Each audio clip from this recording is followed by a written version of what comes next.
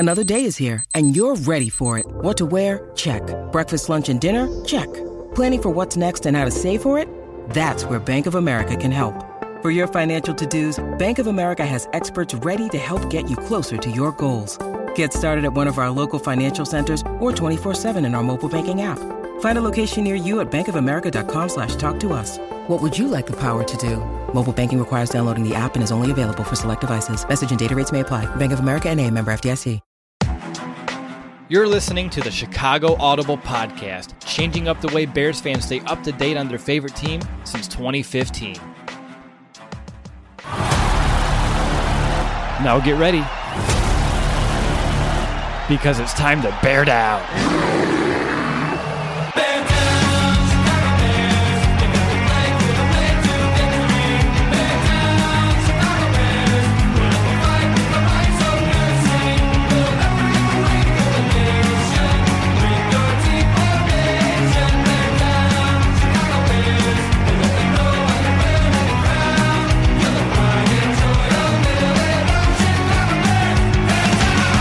Welcome back, Bears fans, to the 350th episode of the Chicago Audible Podcast. I'm your host, Will DeWitt. I want to thank you for tuning in this week.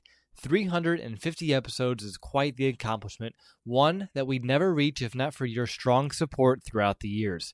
So for that, I just wanted to start off the show by thanking each and every one of you. Now, today's show is a little bit different, as there is no Brandon, nor Nick, and if you must know, they are working hard for our free agency preview show that we'll record on Monday. So what's on today's agenda? Well, I'm glad you asked. First, I'm going to share an interview that I had with author Robert Peters, who recently released an in-depth analysis on the 2018 Chicago Bears offense. And afterwards, I'm going to sit down with two guys who always put in great work on our blog and website. They're our draft gurus, and I'll be having an insightful conversation with them on their takeaways from the 2019 NFL Combine. So we have plenty to get to, so without another moment, let's go ahead and dive into my conversation with Robert Peters on his book, The 2018 Chicago Bears Complete Offensive Manual.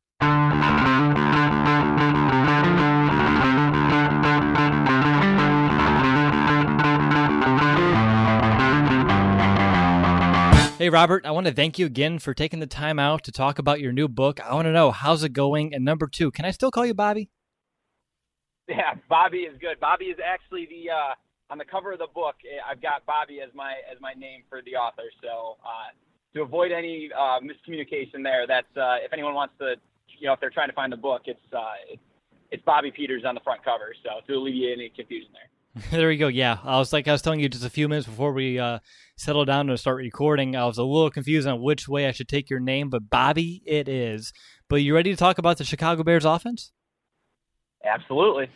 All right. So I just want to know, after doing your research on that Bears offense for 2018, how would you assess the play call as a whole? Do you believe that Matt Nagy was simplifying some things for Mitch Trubisky? So as far as the simplification goes, at times that was definitely the case, especially when Mitch would struggle. Kind of taking a step back to the first part of your question, just assessing the play calling as a whole. I think Matt Nagy did an awesome job as a play caller in 2018. And by that, I mean pushing the right buttons at the right times. There were games like the Tampa Bay game, for instance, where he had a great game plan and Mitch was comfortable with it, so he just kept dialing up shot after shot downfield, and against what Tampa was doing, it worked perfectly.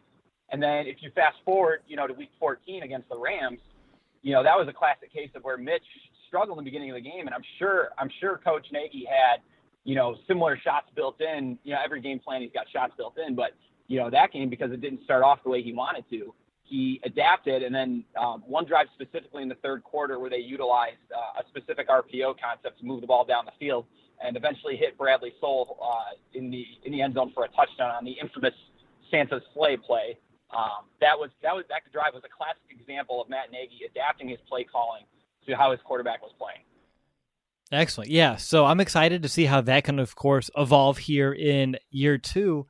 But looking back at last year, one of the big emphases that was put on all offseason, and the main talking point was the RPO. And it seemed like you really kind of go without a single conversation about Matt Nagy and his offense, without mentioning the RPO at least once. So for all the talk, I'm curious, did they run it as much as you anticipated before breaking down the film? And on top of that, was the RPO a success? So, yes, they certainly used it. They would mix it in with basically, there's a few exceptions, with maybe, with the jet sweeps and then draw, traditional draw plays being the two main exceptions that pop to my head right now. They would combine the RPO concept with basically every run scheme they use, both zone and gap schemes. And it did add an element to those run concepts. What it does is it forces the defense to honor the edge, the receivers on the edge. And if they didn't, then, Mitch was great about making the right reads on those concepts in 2018. And if they didn't honor it, then the ball would get to the edge, and the Bears would typically have a numbers advantage or a leverage advantage, depending on the pass play that they called with it to pick up a good chunk of yards. So in terms of some unique trends, what did you find about the Bears offense while conducting your research for this book? All right. So, I guess as far as trends go, just looking at their most common concepts, two just popped to my head as far as the drop back pass game is concerned. One of them is the Hank concept. This concept is a staple in the Andy Reid West Coast system. It's something you can see with the Chiefs run. You can see the Eagles with Doug Peterson run it quite often. And obviously Matt Nagy ran it quite often with the Bears this past season. What it is, it's basically the curl flat concept. The outside receivers run curls. In most variations, the Bears had multiple variations, but that's probably the more common ones. And then flat routes would come from either the tight ends or the running backs or slot receivers. And then if the tight end wasn't running a flat route, typically he would be assigned to run what we call a ball route, where he sits down basically 5 yards over the center to occupy the middle hook defenders to try to open up the curl and the flat routes. And if the defense wouldn't honor that, then he would be the first read for the quarterback on that in the progression on that play. So that was one of their most heavily used concepts. And then the cover concept that I used for the cover image of the book is probably the most used drop back concept that the Bears used this past season. I refer to it in the book as HB Reid with spot dig. So what that means is the halfback out of the backfield will run an option route, and he'll typically be the primary on that play. And to the bunch side of the formation, the Bears would call what I refer to as a spot dig concept. So it's your traditional spot concept with a flat route, kind of an angled hitch route, and then a corner. But instead of the receiver running a corner, the Bears would have him run a dig route. And what this concept does is if a defense decided to double team the option route runner, which was typically Tariq Cohen out of the backfield, then the spot dig concept would place the two underneath defenders to the other side of the field that were assigned to that side of the field. They would be in a 3-on-2 horizontal stretch. So it basically gave the quarterback an answer versus any coverage, and it was a very strong concept for the Bears. They averaged, I believe, right around 8 yards per play when they called that concept. So it was definitely an efficient one for them to call off. All right, a couple of follow-up questions here. Let's go back to the Hank, the curl flat variation that you mentioned. I did notice in your book that 31 of the 40 plays were called on Chicago's side of the field. Do you believe there's a particular reason for that? Is it easier to maybe begin a drive and sustain it using this sort of play concept? What's the difference between using that on your own side of the 50 compared to when you reach enemy territory, as you will? That's a really good question. And obviously, without discussing with Coach Nagy, I think my reasoning for that would be exactly what you said. It's a good drive starter. It's a good, all right, we typically, in beginning of drives, especially on first and second down, when they would most call this concept, you're going to get cover 3 or some variation of single high coverage defense, which the Hank concept is tailor-made for. The reason you get those coverages on those early downs is they're typically, I know the NFL's changing and it's a passing league more now more than ever, but those downs from a defensive perspective are typically seen as rundowns, and, going single high safety, you get that extra run defender in the box. So that's typically when you would see it, and that's typically when the Bears would call it. And, it's a relatively simple read too, and it was one that Mitch consistently went through with he had a pretty good feel for it. So that's probably the reasoning for that. And then, too, with that, just talking on the other side of the 50. So It's not a great red zone concept just because you don't have the vertical stretch element of it.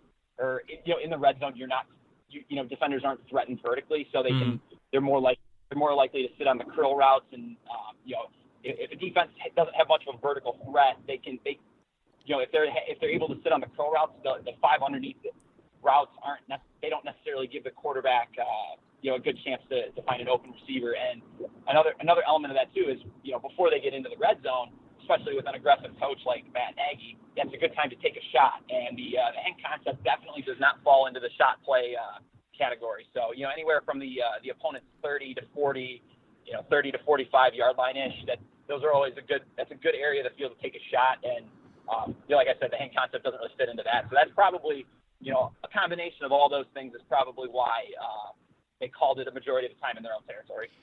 Now, earlier as well, you talked about Tarik Cohen being the primary option back out of the backfield, which makes a ton of sense on the surface. I'm just curious to your thoughts on the Bears' offense when Jordan Howard is in the game versus a Tarik Cohen. Obviously, just watching the games, it felt like when Howard is out there, it felt like 10 times more likely to run the football compared to when Tarik Cohen is out there. Was that as cut and dry as maybe some of those general assumptions may be? So I don't have the exact splits. I didn't do an exact split base breakdown by personnel from that standpoint. But when Tarik Cohen was in the game, as far as the passing game is concerned, they were definitely, the playbook was definitely much more wide open. That concept that I was discussing, that HB Reid concept, that I can count on. I think it might be week 1 against Green Bay. They ran it a few times with Jordan Howard in the fourth quarter, and I think Coach Nagy quickly realized that concept was not for Jordan Howard, and Tarik Cohen excelled at it throughout the season from there on out. So, like I said, it's clear. With Cohen in the game, it was clearly more wide open. And then there was one exception though, when the Bears were in a 2-by-2 set in the book. So that spot dig concept that I was referring to earlier, they would run that out of a 2-by-2 set and have the running back run a flat route. And typically they would use Jordan Howard in that role. And that was probably the main way they would use him in the passing game. So I don't know if that was an intent to use that one specific concept to break tendencies, or if Jordan Howard was comfortable running that route. I don't know what the reasoning for that was, but that was really the one where they would feature Howard as part of the read in a drop back pass sense. But no, I mean every concept that the Bears use off of the spot dig concept, which different ways to attack down the field too. Tarik Cohen would be in the game there to give the threat of him being the primary on those plays as well. Interesting. Now, the Bears, of course, last year, they were very good in the red zone. They actually had the 6th best red zone offense in the NFL last season. They're able to punch it in on about 2/3 of their red zone trips. I'm just curious, what kind of insight can you provide us on the concepts used in that green area of the field? Like, what was behind the success in the red zone? So three main concepts come to my mind as you were asking me that. So the first one is, as Bears fans will remember very vividly, especially that Santa Slay play that I just mentioned earlier, the trick plays that the Bears use. If you got the book and you look in that section, you can see how efficient these plays were in the red zone and on third down situations, and you can see that contributes a large percentage of it too. Coach Nagy, he said in many of his post-game interviews that these are plays they practice for high leverage situations like that, and he had the guts to call them in those situations too. And a majority of the time they worked. I off the top of my head, I can't really think of, other than the play in the wild card game where they motioned Khalil Mack out of the backfield. I believe that's the only trick play that really didn't work for the Bears in 2018. So that's number one in my book. Number two, the shovel pass. That was a huge play for them on third down, and even I think they converted a fourth down against Arizona with it as well in the red zone. But also at the goal line, they used that to convert for touchdowns as well. So that was another concept. And then number three, their use of what I refer to in the book as man pick plays. They used a variety of different ways to create picks or rubs against man coverage. And down in the red zone, you see almost exclusively variations of man or bracket coverage, and running these plays to free up receivers off of one-on-one matchups where you get a receiver picking a defender, freeing up a receiver. Those plays were extremely successful for the Bears in the red zone as well. So those are the top three ways that they would create red zone efficiency. All right, now let's kind of flip it here because even though the Bears were great in the red zone, they were also very good on third downs last year. What kind of game planning did you see from Matt Nagy that he employed on third down that really enabled his offense to rank 11th in the league on that money down? So in third down situations, the Bears definitely had concepts they would lean on third downs, and those are, you can see throughout the book, those are clear. For each concept in the book, I have a usage chart. It shows you, okay, the Bears called this play X number of times on first down, X number of times on second and long, X number of times on third and short, on second and short, and then X number of times on third down, and what their conversion percentage was on third down, as well as their average yards per play for the other situations. Going throughout the film and just looking throughout the big picture throughout the season, one of the biggest reasons they were successful on third downs was Mitch Trubisky's running ability. In third and medium to longer situations, when defenses covered up open receivers down the field, he was very quick and adept at taking off. I think Week 7 against the Patriots shows a few really good examples of that, where everything's covered up and he takes off and they convert a third down that most quarterbacks in the NFL wouldn't be able to because they don't have the mobility of Trubisky. So that on third downs, big picture, is what jumped out to me when studying the film. Now, let's get back to Jordan Howard because we did talk a little bit about him as a receiver. And right now, there's just so much talk surrounding that running back and his future on this football team. So I'm just curious about just a little bit of glimpse of the running game. What worked? What didn't? Did the Bears maybe change their approach throughout the season? Because obviously they did find more success in the latter part of the year.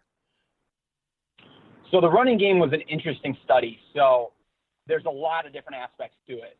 Like I said earlier when we were talking about different parts of the run game in the RPOs discussion, they used a ton of different schemes to try to get the running game working, especially through the first 10 weeks of the season. They made a conscious effort to, okay, this didn't work one week, now we're going to try this the next week. And a lot of these schemes aren't terribly common throughout the NFL, but they're more common in college football with teams that run a ton of RPOs and spread offenses. Just being creative with who you're pulling, who you're kicking out, who you're leading through on. As far as gap schemes are concerned, and then as well as having a ton of variation within their zone running schemes too. There was when they got the running game going finally in Week 11 against the Vikings, there's this a variation off the inside zone scheme that at that point in the season kind of propelled the coaching staff to feature inside zone throughout the rest of the season. And that's kind of when the Bears ended up having more success, was when they used more zone running and got away from the gap schemes a little bit. But the specific adjustment they used in Week 11 that had a ton of success against the Vikings on this concept, they called it about 6 or 8 times. It's in my book, it's titled inside zone lock insert. So what that means is it's an inside zone scheme where the offensive linemen all block one way, and they try to get vertically so they can get up to the linebackers quickly. The backside guard and tackle, the backside tackle for sure, but the guard kind of depends on how the defensive line aligns. They will block back, and they will block the defenders to the gap away from them. And the tight end or H-back, instead of blocking the backside defensive end, will insert in that gap, the open gap on the backside, to lead up on the weak side linebacker. And this adjustment against the Vikings, they averaged, like I said, they called it about 6 or 8 times, and they averaged over 5 yards a carry when calling this adjustment. And it just, the offensive line had an easier job of blocking the down linemen. They didn't have to climb up as aggressively to get to speedier linebackers. It allowed Trey Burton, he was the tight end on a majority of the carries when they would call this, to climb up and block the weak side linebacker. And, obviously Burton blocking a linebacker, you can match, speed for speed a little bit more in that sense. And Jordan Howard ran downhill real hard on those plays, and he hit the hole hard, to pick up positive yards. So Week 11 was kind of when the run game kind of, shifted towards more of a zone scheme. Good stuff there, Bobby. Now, one of the themes that Matt Nagy has talked about since the end of the season is throwing out the things that either didn't work or that the guys don't like, and installing more that the group does like and what works. So using that as a baseline, what do you believe we should expect less and more of from the Bears offense in 2019? So one thing specifically that I discussed towards the end of the book that I think could help out the Bears with one of their concepts that they struggled with is the concept is the wide receiver quick screens. this was something that Matt Nagy and the blocking he brought over from Kansas City. They used to hit Tyreek Hill on these quick screens just to get the ball in his hands to the edge real quick. Like the whole offensive line is, they're reach blocking real hard to that side in order to try to get up on linebackers and any secondary defenders that are down as well. And just to get the ball to the edge quick, get defenders moving. And that was a successful play for Nagy in Kansas City in 2017, but it just didn't work for a variety of reasons for the Bears in 2018. Some concepts, the receiver, whether it be Cohen, Gabriel, Miller, Anthony Miller was the target on a few of them. Whether the receiver wasn't patient enough with his blocking, or whether on a few occasions Mitch Trubisky made inaccurate throws on those passes. One thing I discussed in the book is the Bears had no double moves off of that action, really. And having a double move like a screen and go, or even a double pass off of that, if they call it from under center, would be a way to kind of protect that concept, because more often than not, as the season progressed, when the Bears would throw those quick screens, corners and safeties and nickel defenders would try to jump it pretty quickly and get out there before like the offensive line had a chance to pull. So that was one element that I saw as something that Nagy could add to for 2019. And there were a few concepts when you go through the book, you could see that the Bears really didn't have success with, like the scissors concept, for example. That's a commonplace throughout football. It's great against cover 3, great against cover 4 quarters coverage. The Bears ran a multitude of variations, but Mitch Trubisky just wasn't comfortable reading that play throughout the season, and it just for whatever reason didn't work well for them. So whether they make adjustments to that or completely scrap it for 2019, that's remained to be seen. Great stuff. Now, as you know, in our private conversations, I really love your book, and I've been excited for it ever since you told me that you were more than likely going to write it all the way back in October for the show you were on during the bye week. Now, you did a great job now of just answering a few questions about the offense, but I wanted to go ahead and let you take a moment to explain to our listeners why they should pick up a copy for themselves. Yeah, so I wrote the book with the intention of it being kind of a manual, like a concept index for high school, college coaches who are looking for ideas, looking for why things worked, why things didn't. If you're a fan though, and you follow football closely, I think you would be able to understand a majority of what's in the book as well. Especially if you're a Bears fan. I mean, if anything, it's a great keep. I'm a Bears fan myself. I live in the Chicagoland area. I grew up a Bears fan, so writing this book was probably my favorite project that I've undertaken. So.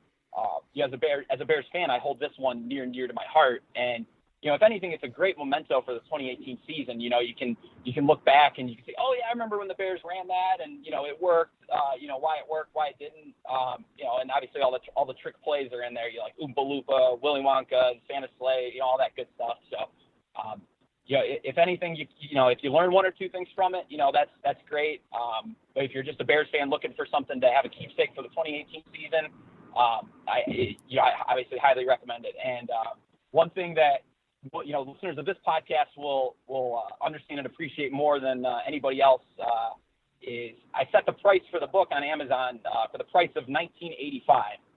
And right now with it being out, and it's usually in the beginning. Obviously you get a rush of sales in the beginning, so Amazon dropped the price, but I don't know how they do that or how they decide to do that, but they did. So I was a little disappointed because the price of $19.85 I thought was a little bit of a nod to the one of the greatest teams of all time, and Bears fans can appreciate that. So I like that. Yeah, we did something similar when we had a different name for this podcast, and we're selling some apparel, and I had T-shirts for $19.22.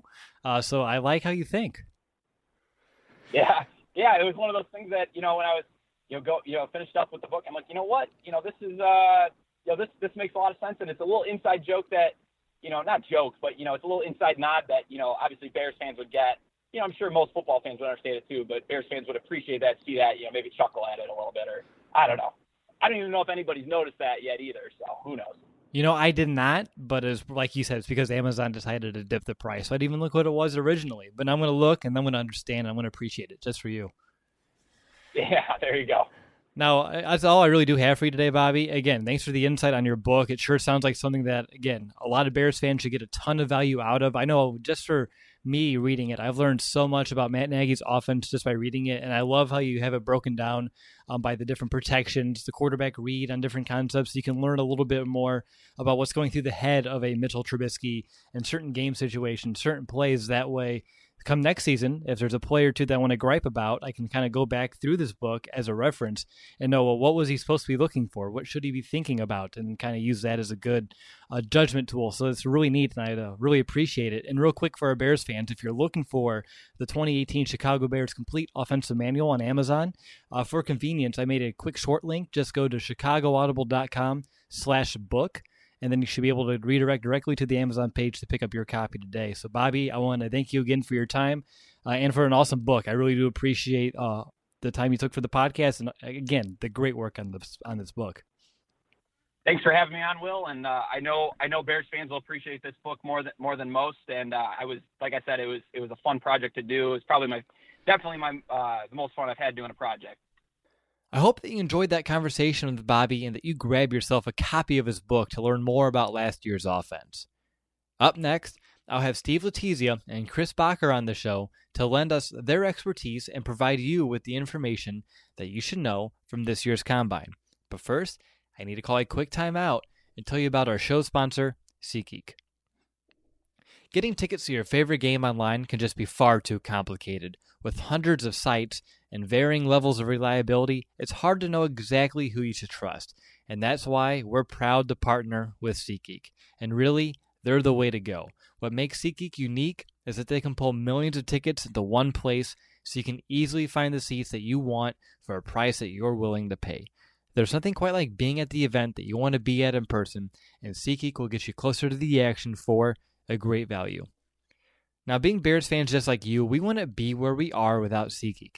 They have allowed us to continue to grow our brand and provide you, our listener, with some great deals throughout the years.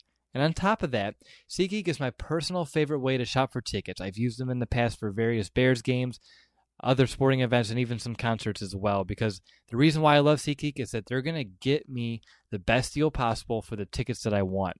Plus, they allow me to set notifications for the teams, like the Bears, or events that I care about the most, which is extremely convenient and useful. Plus, every ticket is fully guaranteed, so you can shop for tickets on SeatGeek with confidence. So go ahead and make SeatGeek your go-to ticket source from everything from sports and concerts to comedy and theater. And the best part of all is that our listeners get $10 off their first SeatGeek purchase. Just download the SeatGeek app and enter the promo code BEARS today. That's promo code BEARS, BEARS, for $10 off your first SeatGeek purchase. Alrighty, you're listening to the 350th episode of the Chicago Audible Podcast. I'm your host, Will DeWitt, and I'm now joined by two of our site writers, Steve Letizia and Chris Bacher, and I'm going to pick their brain about the NFL Combine that just wrapped up a couple of days ago. Fellas, I appreciate you taking the time to coming on the show. I want to know, how have you guys been? And let's go to Chris first, because I haven't heard from him in quite some time. I've been good. I don't know, just kind of coming down from the high of a first good season in a while. Enjoying my time in school right now. I had 2 tests today, actually. So I'm excited to be back on the podcast. What were your tests in? One was in history of the Middle East, and one was in biology. Which one was tougher? Biology, because I'm a history major, so I actually felt like I was prepared for that one. That makes sense to me. Steve, how have you been, man? Are you, it's been only a couple of weeks? Yeah, it hasn't been too long. I've been good, just watching the Combine, watching some prospects. Didn't have any tests today, just sat at a desk for 8 hours. So, but yeah, I've been good. Would you rather have taken those 2 tests? Probably not. I would have failed both those tests for sure. All right, so you guys are ready to talk about the Combine. I'm just going to jump right on into just a handful plus questions that I have for the both of you. And Steve, I'm going to direct this first one over to you. Of course, the Bears are in need of some depth at outside linebacker, and we've been talking about it off and on this offseason, and that need just got a little bit larger as the Bears are planning to release Sam Acho. So based off of the Combine, who are a couple of prospects that intrigue you the most that may be able to fill this void? Yeah, so I wrote about a few of them today, so I won't go into too much detail on them, but Max Crosby from Eastern Michigan and Ben Banogu from TCU. They both did really well at the combine. Good height, good weight, good athleticism. I believe one thing I look at for edge rushers is really the 3-cone drill, because it shows off the flexibility and the bend for the pass rushers need to go around the offensive tackles.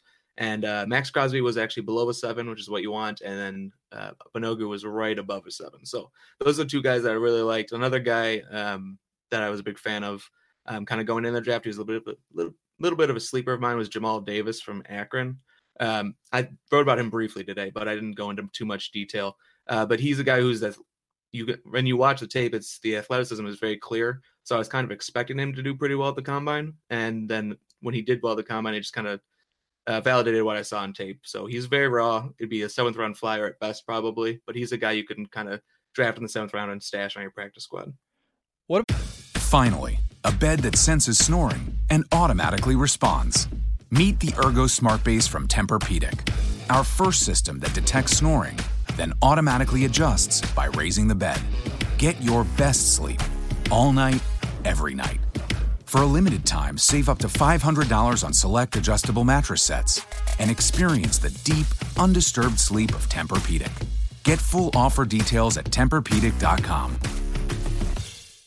You, Chris, do you have any outside linebackers that maybe Steve hasn't brought up that are kind of on your radar at this stage of the offseason? Yeah, I was going to mention Justin Hollins. He played in the Senior Bowl. He had a pretty good combine, a 4.5 second 40-yard dash, the 3-cone drill in 7.06, good 20-yard shuttle, good vertical jump. He's kind of built like Leonard Floyd. He's a taller, leaner linebacker. Doesn't have the best bend, but just a traits guy that you might take a chance on when you have so few picks. Now, let's kind of flip it to the Bears offense real quick. And Chris, I know you just went ahead and you wrote an article earlier this week about 5 studs on offense that you believe could be a fit on this Bears offense. But let's go ahead and start at running back, because all the talk about Jordan Howard, I mean, it just came out earlier today that Adam Schefter, he said that the Bears have been, offered multiple different offers from different teams, at least talks, in terms of maybe trading for a Jordan Howard. So at the running back position, based off of this combine, do you have a couple of, quote, ideal prospects in mind that you wouldn't mind Ryan Pace maybe scooping up in this draft to bolster that position? Well, the 2 guys I wrote about in my article, Miles Sanders and Justice Hill, I think are probably the best fits. I know Nick wrote about David Montgomery, and I think he'd be a good fit. He just underwhelmed me a little bit as far as his testing goes. I was a little bit surprised to see just, how rough his testing was. Devin Singletary, I thought might have been a good fit, but he's another guy who just didn't test well. Overall, this running back class, at least at the combine, was pretty underwhelming, which isn't exactly encouraging for Bears fans, knowing that they might be a running back away from, doing some really big things this year. I think they obviously showed they can win with a guy like Jordan Howard, but I think that getting a running back might put them over the top, but this might not be the best draft class to get that in. Now, Steve, it looked like you're shaking your head here in the recording of this podcast. Do you agree that this running back class is underwhelming? Yeah, especially athletically. I do agree that Miles Sanders would be a great fit. I'm just worried that he might have tested out of the Bears' range. He might go in the 2nd round now. But I do like him a lot. I like Justice Hill as well too. But yeah, athletically, this is not a great draft class for running backs. One guy that I liked that I'm going to keep pounding the table for, I wrote about him a couple times already, is Alexander Madison from Boise State. He wasn't fast in the 40. He ran a 4.67 40, so obviously that's very slow. But he'd have a 1.51 10-yard split, which is actually 3rd best among running backs. And then did well in the broad jump and vertical jump, which shows lower body explosiveness, and then did okay in the agility drills. And at 221 pounds, he's a bit of a bigger back. So I was actually pretty pleased with his combine performance. I think he'd be another late round guy that they might be able to steal late in the draft. All right, I want to put both of you on the spot here. Again, it's the first week of March. Things can change between now and May, but as of today, if you had to choose one running back out of this year's draft class, even if it is an underwhelming class at that, who would it be? Steve, you're up first. if I had to choose one running back, it'd be Miles Sanders, I think. I think he'd be a perfect fit with the Bears do. He's a little bit bigger than kind of Justice Hill. I think he was like 211 pounds, something like that, which isn't huge, but he has enough size to run between the tackles. And then his lateral agility is just amazing. I think he might be my running back 2 right now, and possibly even the best running back in the draft. What about you, Chris?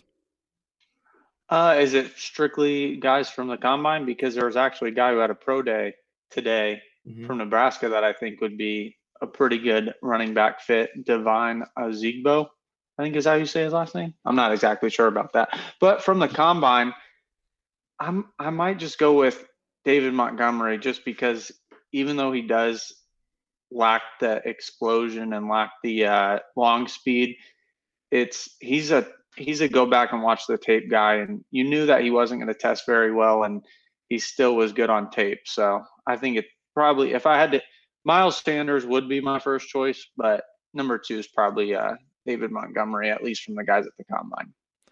All right, Steve, I want to flip it back to you, and I want to kind of change the perspective back to the Bears defense, and let's look at secondary.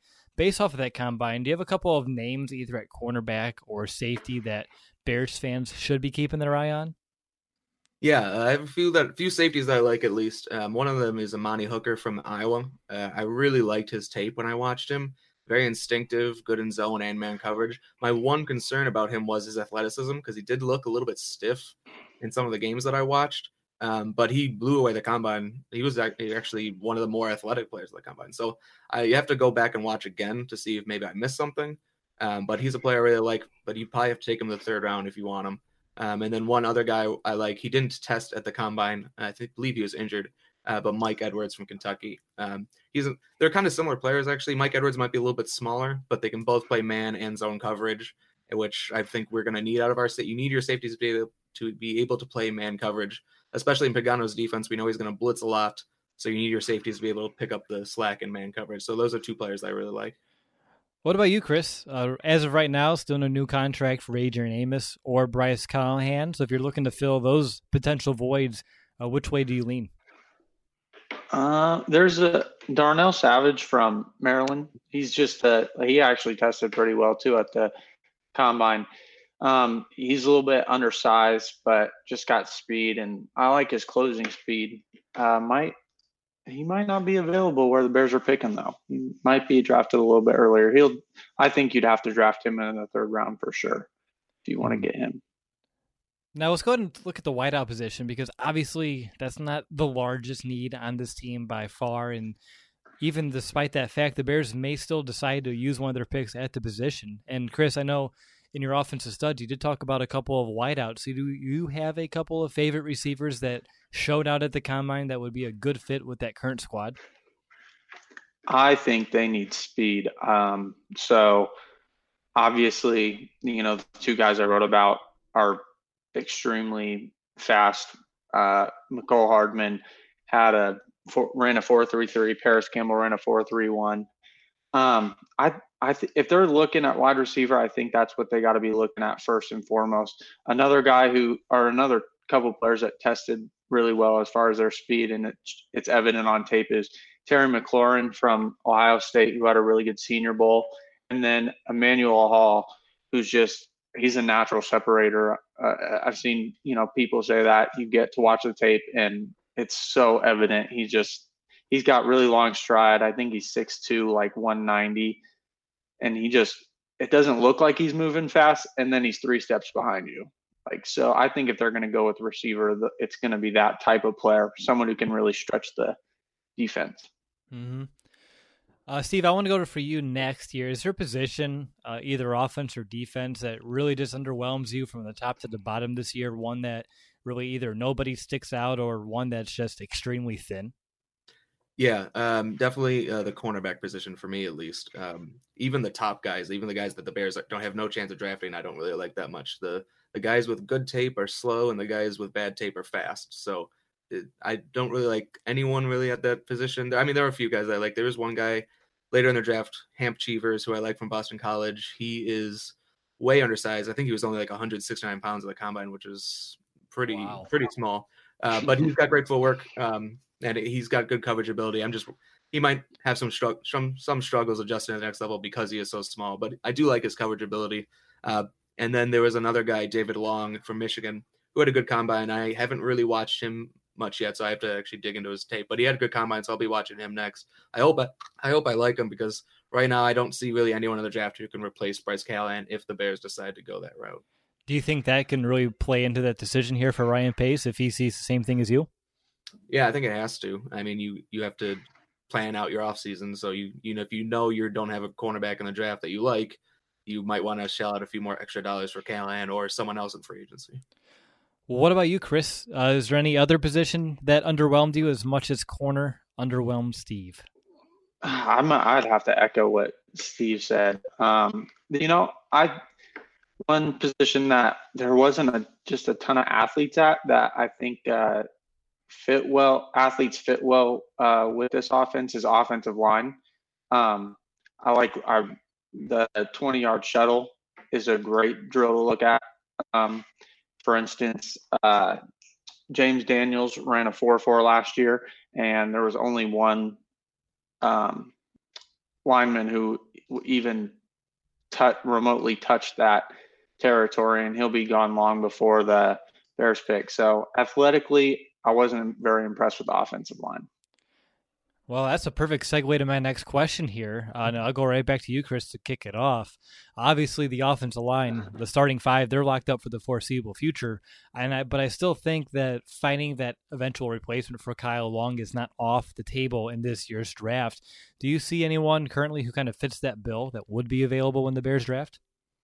Eric McCoy, he's one of the few that did test well, but I think he'll be off before the Bears are picking.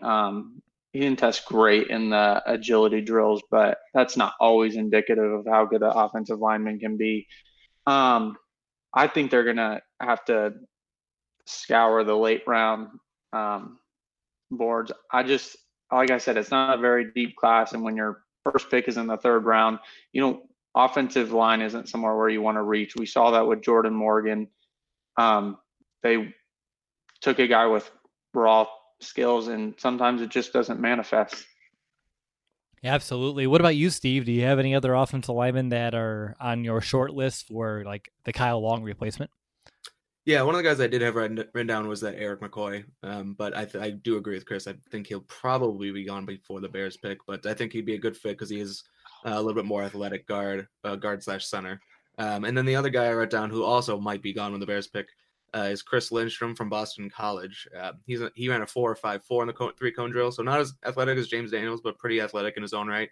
Ran a sub 5.40, so I like him a lot as well. Again, both those guys might be gone when the Bears pick. I actually like the developmental offensive tackles more than I like the interior offensive linemen. So I wouldn't be surprised if the Bears go that route to kind of groom someone to take over for Bobby Massey in a few years. Wow. No confidence in Rashad Coward, Steve. Not yet. I got to see a little bit more. Fair enough. Now, Steve, go ahead, Chris. Oh, I was just going to say, I will say that I think when I first saw that the Bears hired Nagy, I was thinking that they were going to do a lot of zone.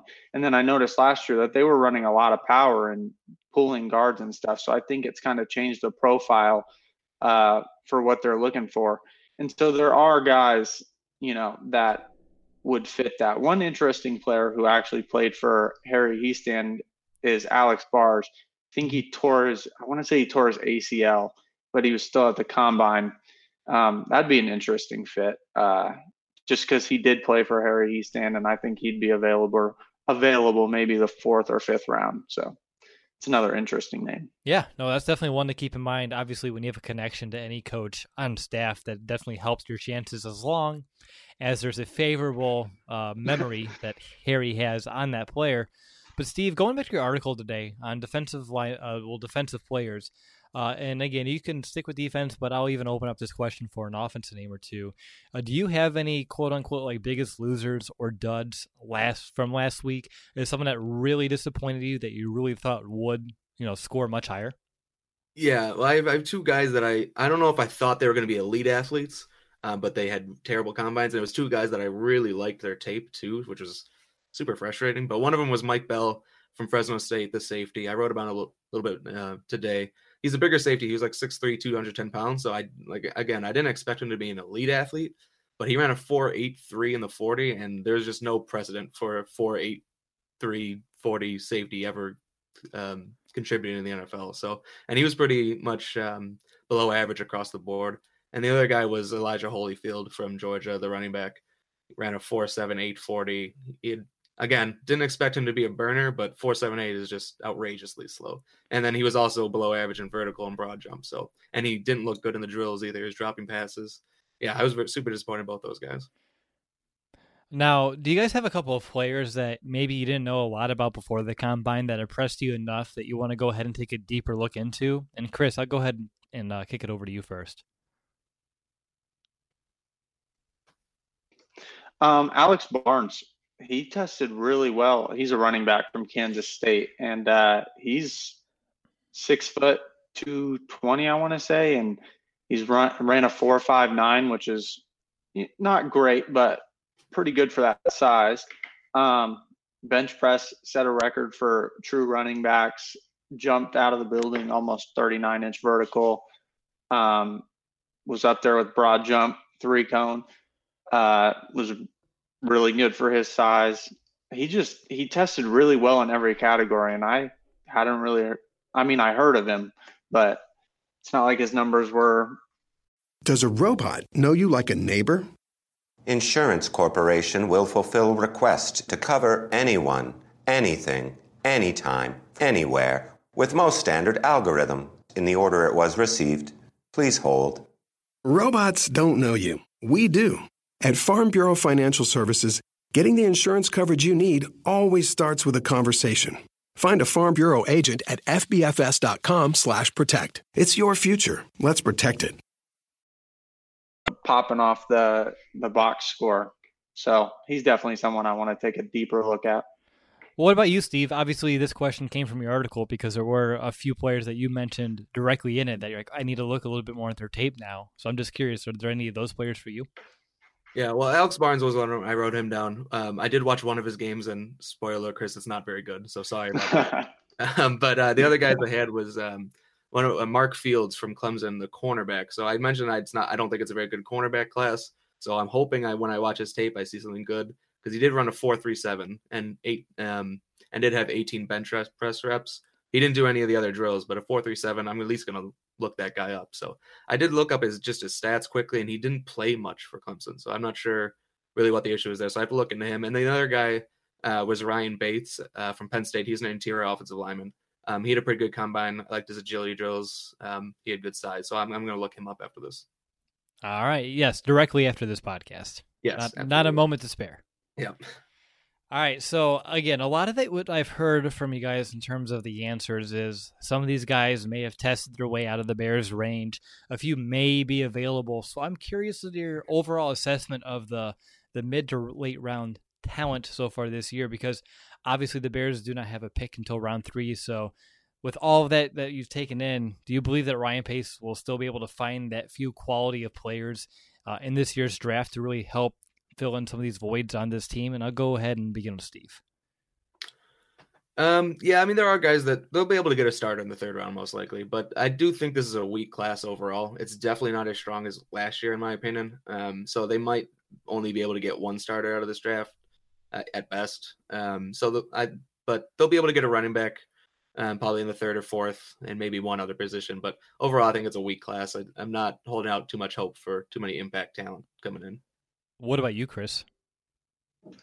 I tend to agree. I think the Bears are in a unique position because the positions that they do need, running back, safety, slot cornerback, are, well, just look at where their starters were last year. 5th round Jordan Howard, 5th round Adrian Amos, undrafted free agent Bryce Callahan. So I think that's the unique position that they're in, is the spots where they have free agents that are going to hit the market, or they have, a guy who may not be the best fit in Matt Nagy's offense. Those are the spots that are available in the mid rounds. But on the whole, I would agree with Steve. It's not like this draft class is dripping with talent. But I think, guys like Justice Hill will probably be available in the third or fourth round. Definitely the third round, but I would think even the fourth round, who could be a good fit. And I think Alex Barnes will be there if they do like his tape. Unfortunately, Steve doesn't. I don't know. I've watched a little bit of him. I haven't watched a lot. He was underwhelming. I'd have to say the one game that I watched him to. But I think Ryan Pace has shown a knack for finding talent in the fifth round, third, fourth, and fifth round. So there's a reason he got that job, but I think it's going to be tougher than most years. All right, guys, to wrap things up, do you have any other combine notes or takeaways that you want to share with our listeners? Chris, go ahead and begin. I'm just going to say, a guy who was injured that I think could be a fit. He actually had a down year, but Bryce Love, just hearing what Matt Nagy wants. He wants a guy who hits the hole fast. Well, there's not a guy who hits the hole faster than Bryce Love.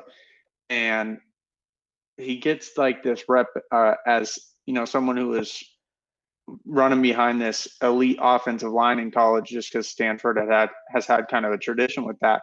But I looked at some advanced statistics and I've watched his games, and I don't think he was running behind anything special. I'm not even sure if they've even had an NFL offensive lineman in his time there. So he's an interesting name to keep an eye out for. He said he'd be ready for training camp. So he could be available in the fifth or they don't have a 6th round pick, but it could be available in the 5th round. Maybe sleeper there.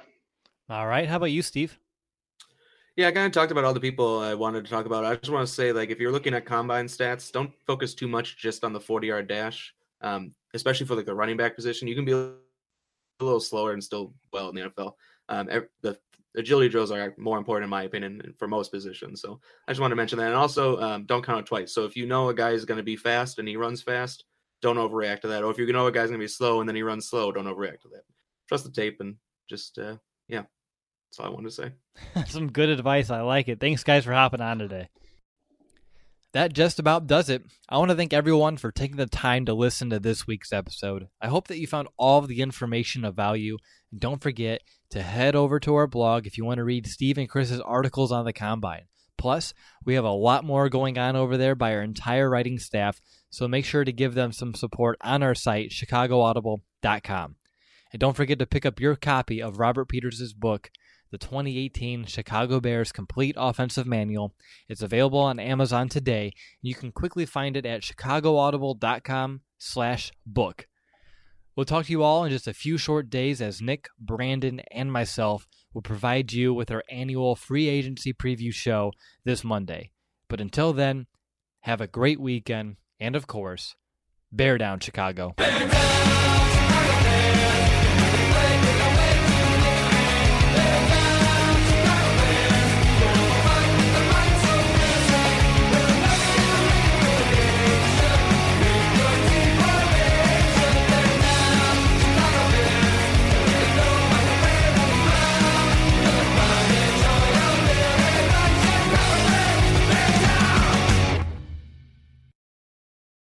How personalized can a financial plan be when it's created by one of those robo-advisors?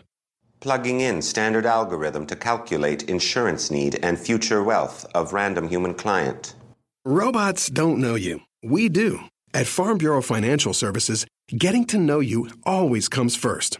Together, we'll create a financial plan based on your specific goals. Find a local Farm Bureau advisor at fbfs.com/protect. It's your future. Let's protect it.